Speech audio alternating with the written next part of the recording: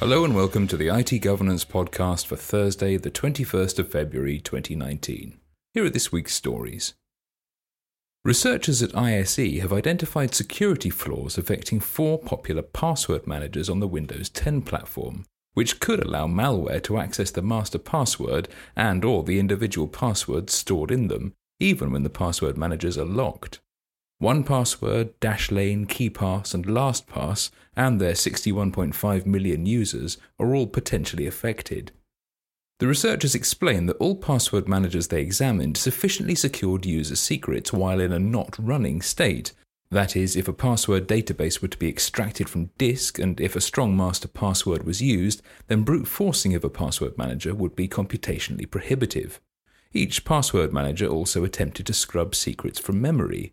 But residual buffers remained that contained secrets, most likely due to memory leaks, lost memory references, or complex GUI frameworks, which do not expose internal memory management mechanisms to sanitize secrets. In other words, if a password manager is running, even if locked, it is possible in some circumstances to extract clear text passwords from memory. This is not to say you should abandon your password manager. As the researchers are at pains to point out, password managers are a good thing, and are certainly better than nothing, even if they fail to properly sanitize secrets. Some of the affected password managers have already addressed the vulnerabilities. Moreover, the paper lists a number of security practices that all users should employ as a precaution, including keeping their operating system updated, using antivirus solutions, using a strong password as their master password to mitigate brute force attacks on compromised database files, using full disk encryption, and shutting their password manager down completely when not in use. Talking of vulnerabilities, new research has found that the vast majority of organizations are leaving themselves open to attack by failing to keep their IT systems up to date.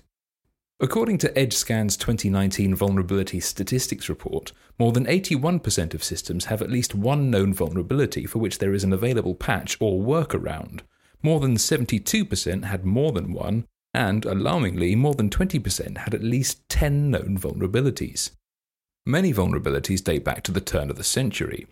The oldest, CVE 1999-0017, which, as its CVE number indicates, was first identified in 1999, was present in over 3,000 IT systems.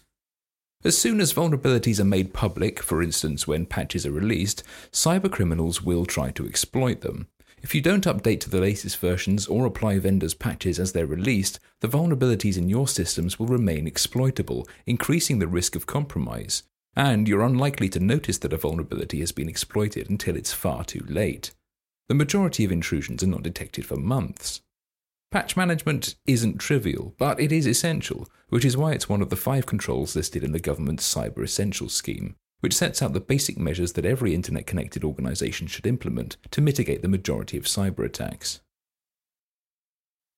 According to the newly released 2019 edition of Symantec's annual Internet Security Threat Report, formjacking has overtaken ransomware and cryptojacking as cybercriminals' attack vector of choice. Formjacking attacks are, the ISTR says, simple and lucrative. Cybercriminals load malicious code onto retailers' websites to steal shoppers' credit card details. It's essentially a virtual form of card skimming. More than 4,800 websites are compromised each month, from high-profile targets such as Ticketmaster and British Airways, which were attacked by Magecart, down to small and medium-sized enterprises. Symantec continues, "This is a global problem with the potential to affect any business that accepts payments from customers online."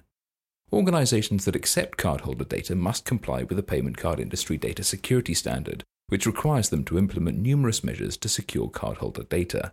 Find out more on our website.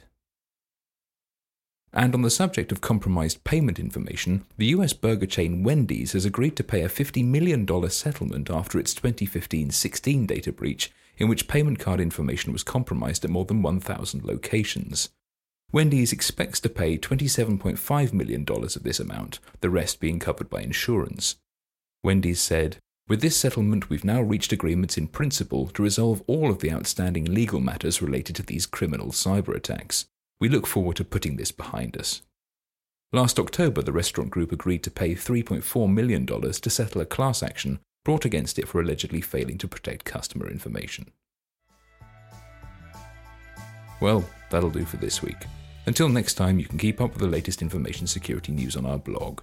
Whatever your information security needs, whether regulatory compliance, stakeholder reassurance, or just greater business efficiency, IT Governance can help your organization to protect, comply, and thrive.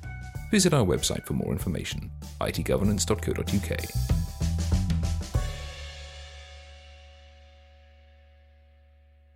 I had a chicken and bacon wrap from Tesco.